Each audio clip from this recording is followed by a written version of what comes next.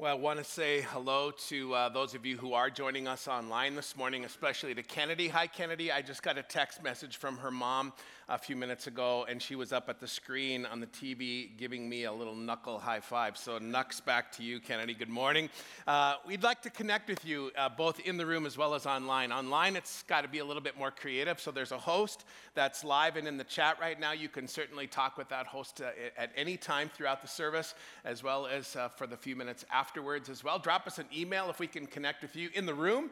If we haven't met or we haven't talked for a long time, I'll be hanging around this area with some of my other teammates. If we can just minister to you, pray for you, chat just a little bit, we would enjoy doing that. Before I get into this week's installment in this series in the Minor Prophets, I want to just mention Easter and specifically baptism. We're going to do something on Easter that we haven't done for a few years, which is to have baptisms on Easter. This is something we have done a few times.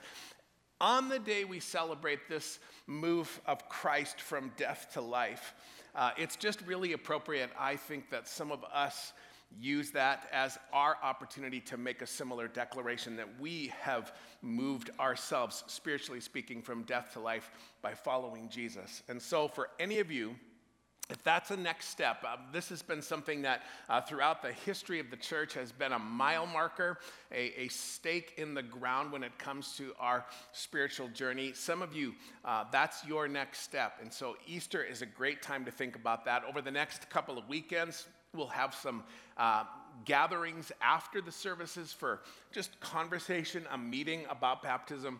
So just be thinking and praying about whether or not that's your next step, and we would love to journey with you toward that end. So let's look ahead to Easter. We're not that far away from that.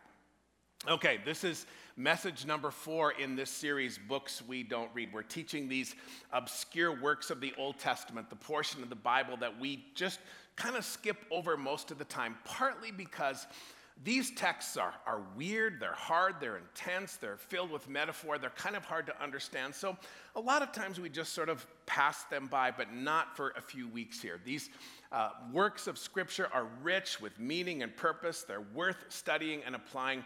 And so this weekend, we're going to meet the prophet Habakkuk. That's how some people call him, Habakkuk. Some say Habakkuk. And then my friend Felipe, one of our staff teammates here, calls him Habakkookie. I'm not sure which is the right one, but that's the guy, Habakkuk. His story is kind of a blip. It's just 3 short chapters. It's one of the shorter ones. You can read it in just a few minutes. And I want to have us dive into this a little bit today. I thought about not doing a message on Habakkuk in this series because in the summer of 2021, I actually did a similar message to this one. And so I thought, well, we've talked about that not that long ago. But as I looked at all these minor prophets, I thought, I really want to do this one because Habakkuk's message, I think, is especially applicable. And it's especially relevant to us today because Habakkuk is speaking to hurting people, to struggling people, to doubting people. It's for people who are confused. It's a great message for anybody who might be a little bit mad, even mad at God, and that might be some of you.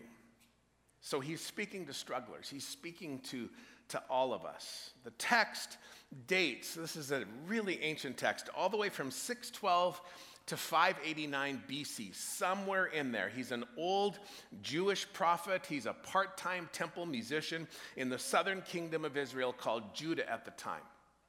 Now, much of the story of the Old Testament is the story of the birth of the nation of Israel and all of their struggles. And so in context, Habakkuk is written at a time when the kingdom is divided. The kingdom of Israel is divided into a northern kingdom and a southern kingdom. And then the north has already been largely wiped out. And the powerful Babylonians appear to be ready to kind of come in and do the same to the southern kingdom. So Habakkuk is writing at a time when he's having a struggle defining current reality. Like he doesn't know what's going on. It's a very uncertain and confusing time. So ever since I really started to learn his story and play around with it, it's been one of these go-to texts for me when I'm struggling, when I'm disappointed, when I'm a little bit confused, especially when I'm disappointed with God.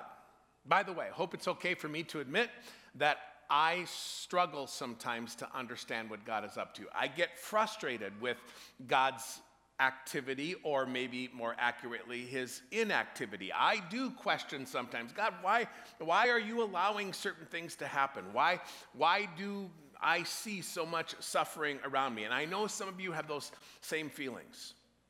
When I see what's happening in the lives of people in our body, in our church, and in our community, I sometimes wonder, why God doesn't act more decisively sometimes. God, why don't you do something? And I'm guessing some of you kind of have those same feelings at times where you look around and you just go, come on, God, what's up? Why? So let's get into this. I want you to see this dialogue. That's really the best way to understand the book of Habakkuk, this little book of the Old Testament. It's a dialogue between Habakkuk and God. I want to show you how Habakkuk kind of challenges God a little bit. He has a little beef with God. And so they have this back and forth. Habakkuk's going to speak first, and then God's going to respond.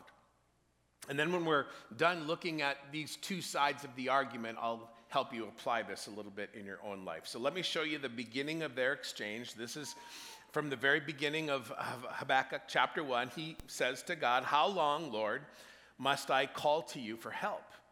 But you don't listen.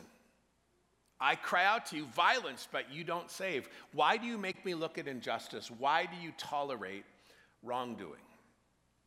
So again, right off the bat, you see that Habakkuk is not in a good place. He's grieving. He's kind of stunned by what he sees happening around him.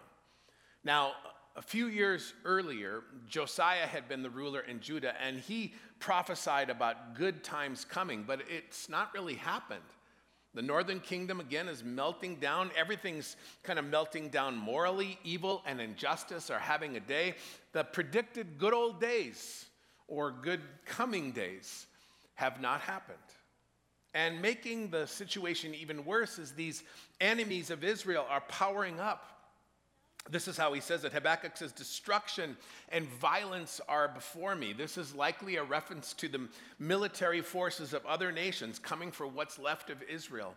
And then in verse 4, he says, "The law is paralyzed." Now, again, this is probably a reference to the Mosaic law, the law given to Moses, but people are ignoring the law now. The law has no power anymore. Everybody's just doing their own thing. It's a moral free-for-all, total chaos. So to paraphrase Habakkuk, at this point, he's essentially saying, again, God, why aren't you listening to me? Why don't you do something? Are you just going to do nothing? Why do you tolerate this? Why are you so absent? Why have you abandoned us? Why have you abandoned me? And again, I wonder if you've ever felt that. I wonder if some of you are feeling that right now, this morning. I bet some of you are feeling that. I bet almost all of you have expressed something like that. So Habakkuk laments for a few verses, and I'm going to jump to verse 12. He's very bold off the top. I want you to see what he does next. Verse 12 is where I think he really gets in God's dish. He says, "Lord, are you not from everlasting? Are you not from everlasting?" That's a remarkable statement. It's one of those places where in the English translations of this ancient text, I think it maybe lacks a little precision. Other translations render this one, "God, are you not infinite?" Now, this is in the form of a question, but it's a rhetorical question. He's not requesting information. Habakkuk is saying, I thought you were God. I thought you were infinite, the great everlasting God, but maybe you're not. That's pretty bold. Maybe you're not who you've told me you are. Again, it's a question a lot of us ask sometimes. If you're a loving, all-powerful God, why don't you demonstrate it? Why do you allow certain things to happen? This is really intense. Habakkuk is approaching God not with courtesy and respect and worship. He's being insolent. He's being a little bit rude even. Evil and injustice are all around me. It's not getting better. Look at what's happening in Israel. It's a mess. You're supposed to bring salvation to the world through our nation, but yet we're falling apart here. Everything is corrupt. Sin is just reigning. What is going on, God? Well, God's going to speak. He's going to answer Habakkuk, and his answer starts in verse 5 of chapter 1, but I'm going to start in verse 6 and then come back to verse 5. God says in verse 6, I'm raising up the Babylonians, that ruthless and impetuous people. So God tells Habakkuk he's going to allow a ruthless, vile nation to rise up and basically smack them down. God's going to punish them for their disobedience and permit Israel to be conquered by a non-God-fearing nation. In other words, things are going to get worse, way worse. This is why I think Habakkuk says what he says in verse 12. He's pouring out his heart. For several verses, he's pouring out his heart, calling on God to explain himself, complaining that God doesn't seem to be responding the way, he should. And God's response is, you think it's bad now? Wait a minute. It's actually going to get worse. And so that's why I think Habakkuk says in verse 12, you call that an answer? I just complained over and over again about why you're letting evil and injustice have its way, and your response is get ready for more injustice, more oppression. Habakkuk is very, very close to saying to God, you've kind of lost it, God. Like, you've lost your way. I thought you were supposed to be infinite. Maybe you're not. Yikes. Pretty intense. Now, you don't see a lot of examples of this in the scriptures, but there's a few. David and other psalmists will kind of speak like this a few times in the Psalms. Job comes close to this, Jeremiah. Habakkuk is pushing really, really hard. He's challenging God right to his face. And so now we've come to the part I really want you to see. We've been building to this moment. I only read half of verse 12 a few moments ago. I want to show you the rest because what Habakkuk does in verse 12 is push back against God with a ton of just intensity and direction. But I want you to see how simultaneously he pushes hard but doesn't abandon God. Here it is. Right after he says, "Oh Lord, I thought you were everlasting. I thought you were infinite and powerful." You would expect the next statement to be something like, "Okay, so I reject you. I'm out." Instead, Habakkuk says, "My God, my Holy One, you will never die." Right there, back-to-back statements. The option of rejecting God and walking away apparently isn't on the table. He shakes his fist and then affirms God in really a couple of sentences. When we're thinking that God isn't operating in the way we think a good God should, when we feel that way, that's when we're most likely to walk away. When we're frustrated by God's actions or inactions, that's when we're tempted to bail a little bit. That's when we tend to stop praying. That's when we tend to stop following. That's when we tend to stop obeying. Habakkuk accuses God of contradicting his own character, and it looks like he's at a breaking point, but notice what he's doing here. He's praying. He's praying, "My God, my Holy One." And as he prays in verse 12, he insults God with the first line and then affirms him in the second line. That's incredible. Tim Keller coined a phrase for this that stuck with me a number of years ago. He calls something like this wrestling faithfully. And I like that. I've kind of held on to those two words, wrestling faithfully. He pushes hard, Habakkuk pushes hard on God, but as confused and as frustrated as he is, he stays faithful. Now, this is a good pause point because some of you grew up in the church and you may have been exposed to the Bible your whole life long, and you may have been conditioned to think that it's absolutely wrong to question God. Just, accept everything by faith, don't question anything. If your parents or your youth leaders or some pastor or church taught you that it's wrong to question God, then you're not going to like Habakkuk very much. Or on the other hand, maybe you're naturally a little cynical about God. Maybe your way of negotiating complex theological truth is to just insist that it all has to make sense in your mind. It all has to line up with your way of thinking. Some people reject God because he doesn't seem to make sense to them. Sometimes I hear people say, I can't see how a God could allow the kind of evil and suffering that I see happening around it, so therefore I won't believe in him. I don't believe in him. Now, if you think about it, what's being said there is, because I can't personally understand God's actions, therefore he must not exist. That's a pretty dramatic statement. Habakkuk chooses neither of these options. He expresses his frustrations and doubts very liberally. He's raw and he's honest, but he doesn't leave. He doesn't abandon faith. In the middle of his crying out, he calls God, O Holy One. Now, I don't know how close he came to walking, but what I do know is that he doesn't. He's faithful. He can't figure out this world with God, but the world makes even less sense without God. Habakkuk will not face this world on his own.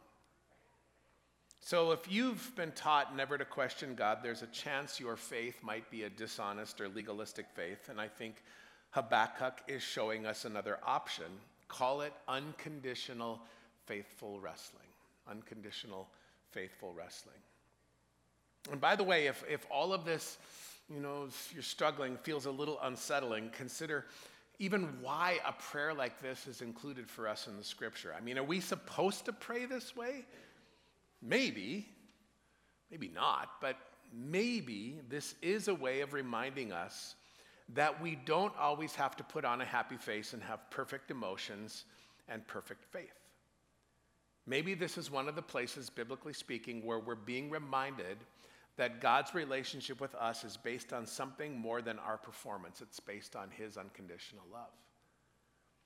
Here's what Derek Kidner, one of my favorite commentators, says about these kind of prayers. He says, the very presence of such prayers in the scriptures is a witness to God's understanding. He knows how we speak when we're desperate. He knows how we speak when we're desperate. Habakkuk feels the freedom to say these strong things to God and ask these hard questions because he is desperate. But he also knows something about the grace and the character of God. He knows that God is a God of grace, and so because of that, he's a faithful wrestler.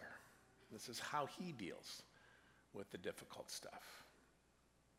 So one more time, are you desperate about anything this weekend? Is there anything going on in your life or in your world that makes you want to question God and his wisdom? I'm almost done, and I'll wrap this up in just a couple of moments here, and I want to pray into this at the end here, but before I quit, I want to just get a couple more thoughts on the table. Let's go back to that part of God's initial response in verse 5. Verse 5 is an absolutely pregnant verse. There's a couple more nuggets here of truth I want to get out. So when Habakkuk questions God, as in, hey, God, you know what you're doing? Here's partly how God answers, and you're going to love this verse if you've never seen it. This is Habakkuk 1:5. God says, look at the nations and watch and be utterly amazed. For I am going to do something in your days that you would not believe, even if you were told. God says, I'm going to do something that you're not going to understand. You're not going to believe it, and you're not going to probably even get it. And it looks like this is a reference to that, threat about the Babylonians coming. Habakkuk says, what's the deal with all the violence and the Babylonian thing? Like, where's this salvation you've been talking about? And God says, yeah, sorry. Sorry to have to tell you that there's more coming. More injustice, but listen, this is not going to stop me from working out my salvation. I'm ultimately up to something, but in the short term, you may not see it, and you're definitely not going to get it. So what's to be learned here? Well, for starters, God is telling Habakkuk, God is telling us that we shouldn't evaluate his actions according to our sense of time. God says, don't judge me by your timetables. Don't measure me and my actions by your calendars. Habakkuk says, I don't understand. You said you were bringing salvation to the world through Israel, yet things are getting worse. Do you know what you're doing? God says, yeah, despite what's happening with the Babylonians, I'm up to something good. Habakkuk says, you call that an answer? God says, yeah, I do. Now, it's possible for us at this stage of history to look back and try to sort of piece together what was happening. We have the advantage, chronologically speaking. We can see now what Habakkuk could not have seen. So this is one possible explanation to Habakkuk's exasperated questions. Just one possible explanation. For just a second, a little church history. Historians suggest that the Jewish exile, the diaspora, the scattering of the believer, of the Jewish people historically, actually set the table for the explosive growth of the early church. Because things go down pretty much exactly like God says they will in Habakkuk 1. The Babylonians conquer Judah, the Jews are scattered, and they're exiled all over Palestine. And everywhere they go in these little groups, they put together little synagogues, and they worship and study the law together. So fast forward a few hundred years to the arrival of Jesus and to the book of Acts and the explosive growth of the early church.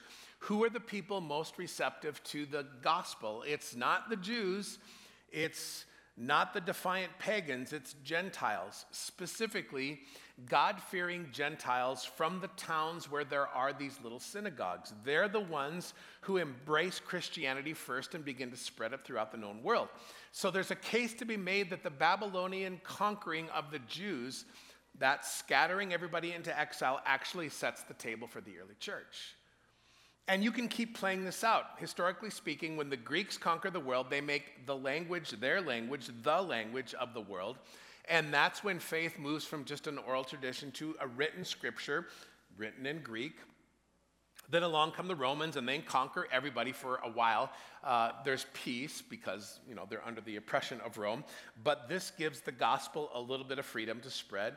And then you have the series of powers, the Assyrians, the Babylonians, the Greeks, and the Romans. All of this stuff historically contributes to the spread of Christianity.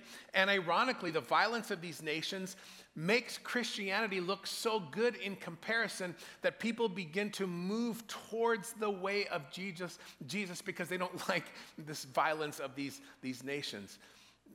Think Habakkuk can see any of this stuff? Like, not a chance. Now, listen, I recognize that little explanation may not satisfy you. It takes a special kind of faith to hold on when things are looking grim. And by the way, again, to our current reality, the world still feels pretty crazy. It may seem like the pandemic is largely over, but the impact of all that we've been through and are going through is still being felt. Our planet is unhealthy in many ways. There's no shortage of conflict and polarization. There's a war going on in Europe. It's devastating.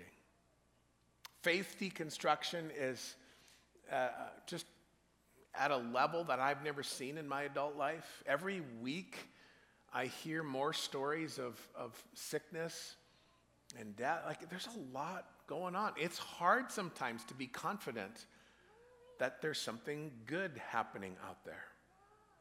So if the main feeling you have toward God this morning is, God, I don't get what you're doing, I don't blame you or I don't judge you. One of the main points of this message is you're okay. You're in good company. By the way, if you think about it, this little exchange between God and Habakkuk is kind of humorous. Habakkuk says basically at the beginning, God, tell me what you're doing. And God says, okay, I'll tell you, but you're not going to get it.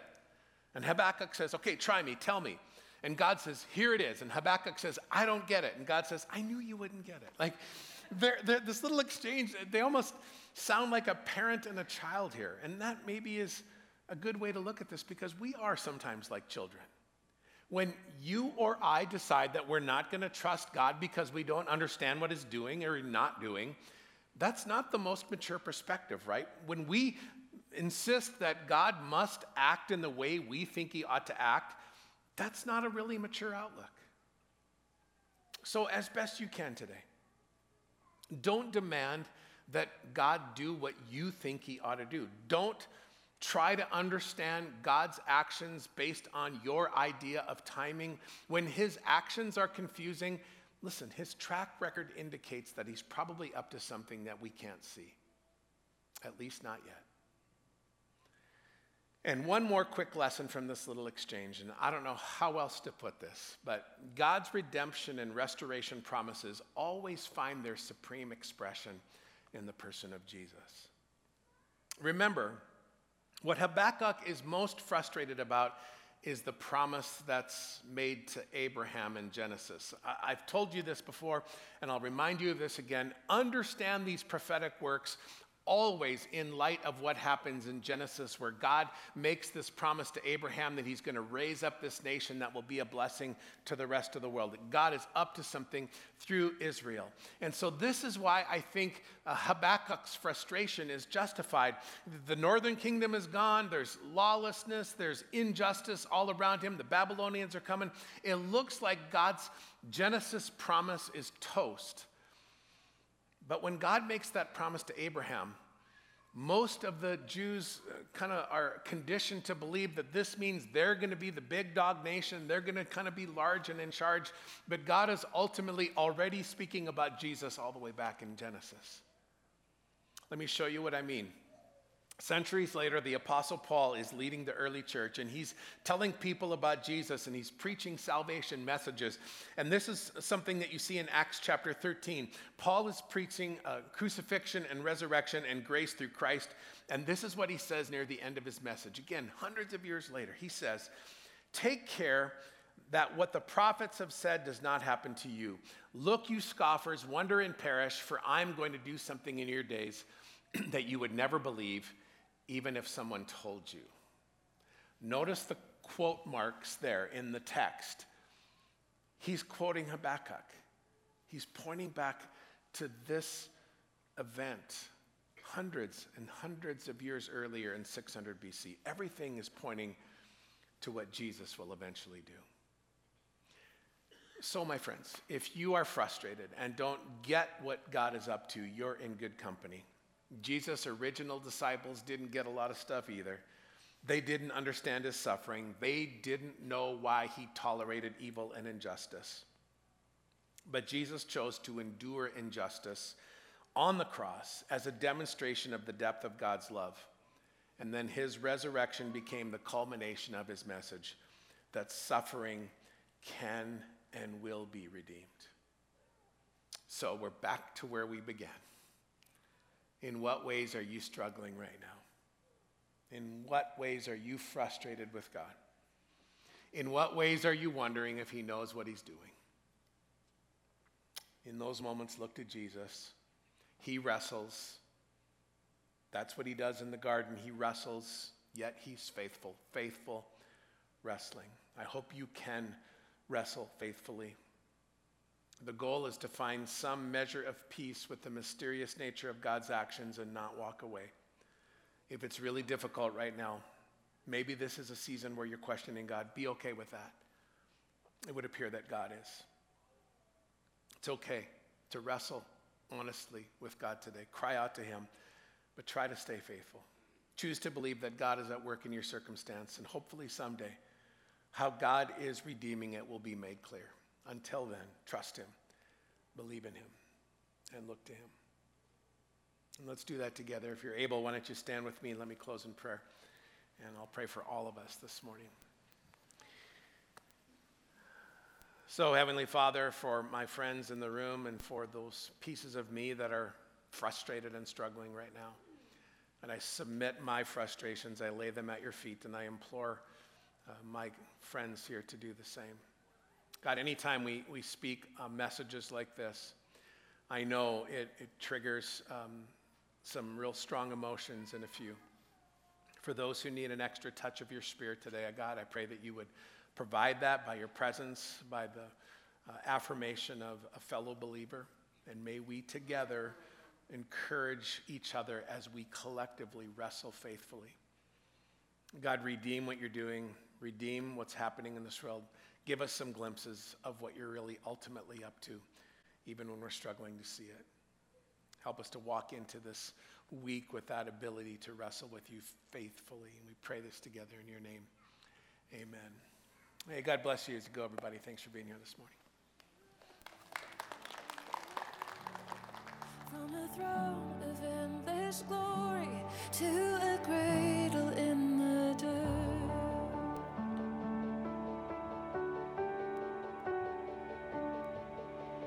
Praise the Father, praise the Son, praise the Spirit, three in one.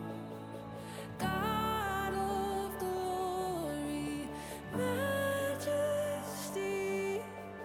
praise forever to the King of Kings. To reveal the kingdom coming and to reconcile the lost, to redeem the whole creation. You did not despise the cross, for even in your suffering you saw to the other side, knowing this was our salvation. Jesus, for our sake you died.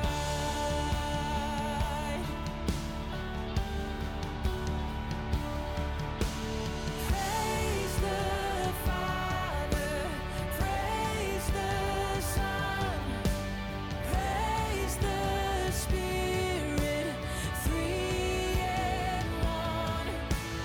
God of glory, majesty, praise forever to the King of Kings. And in knowing that you rose, all of heaven held its breath, till that stone was moved for good, for the Lamb had conquered death. And the dead rose from their tombs,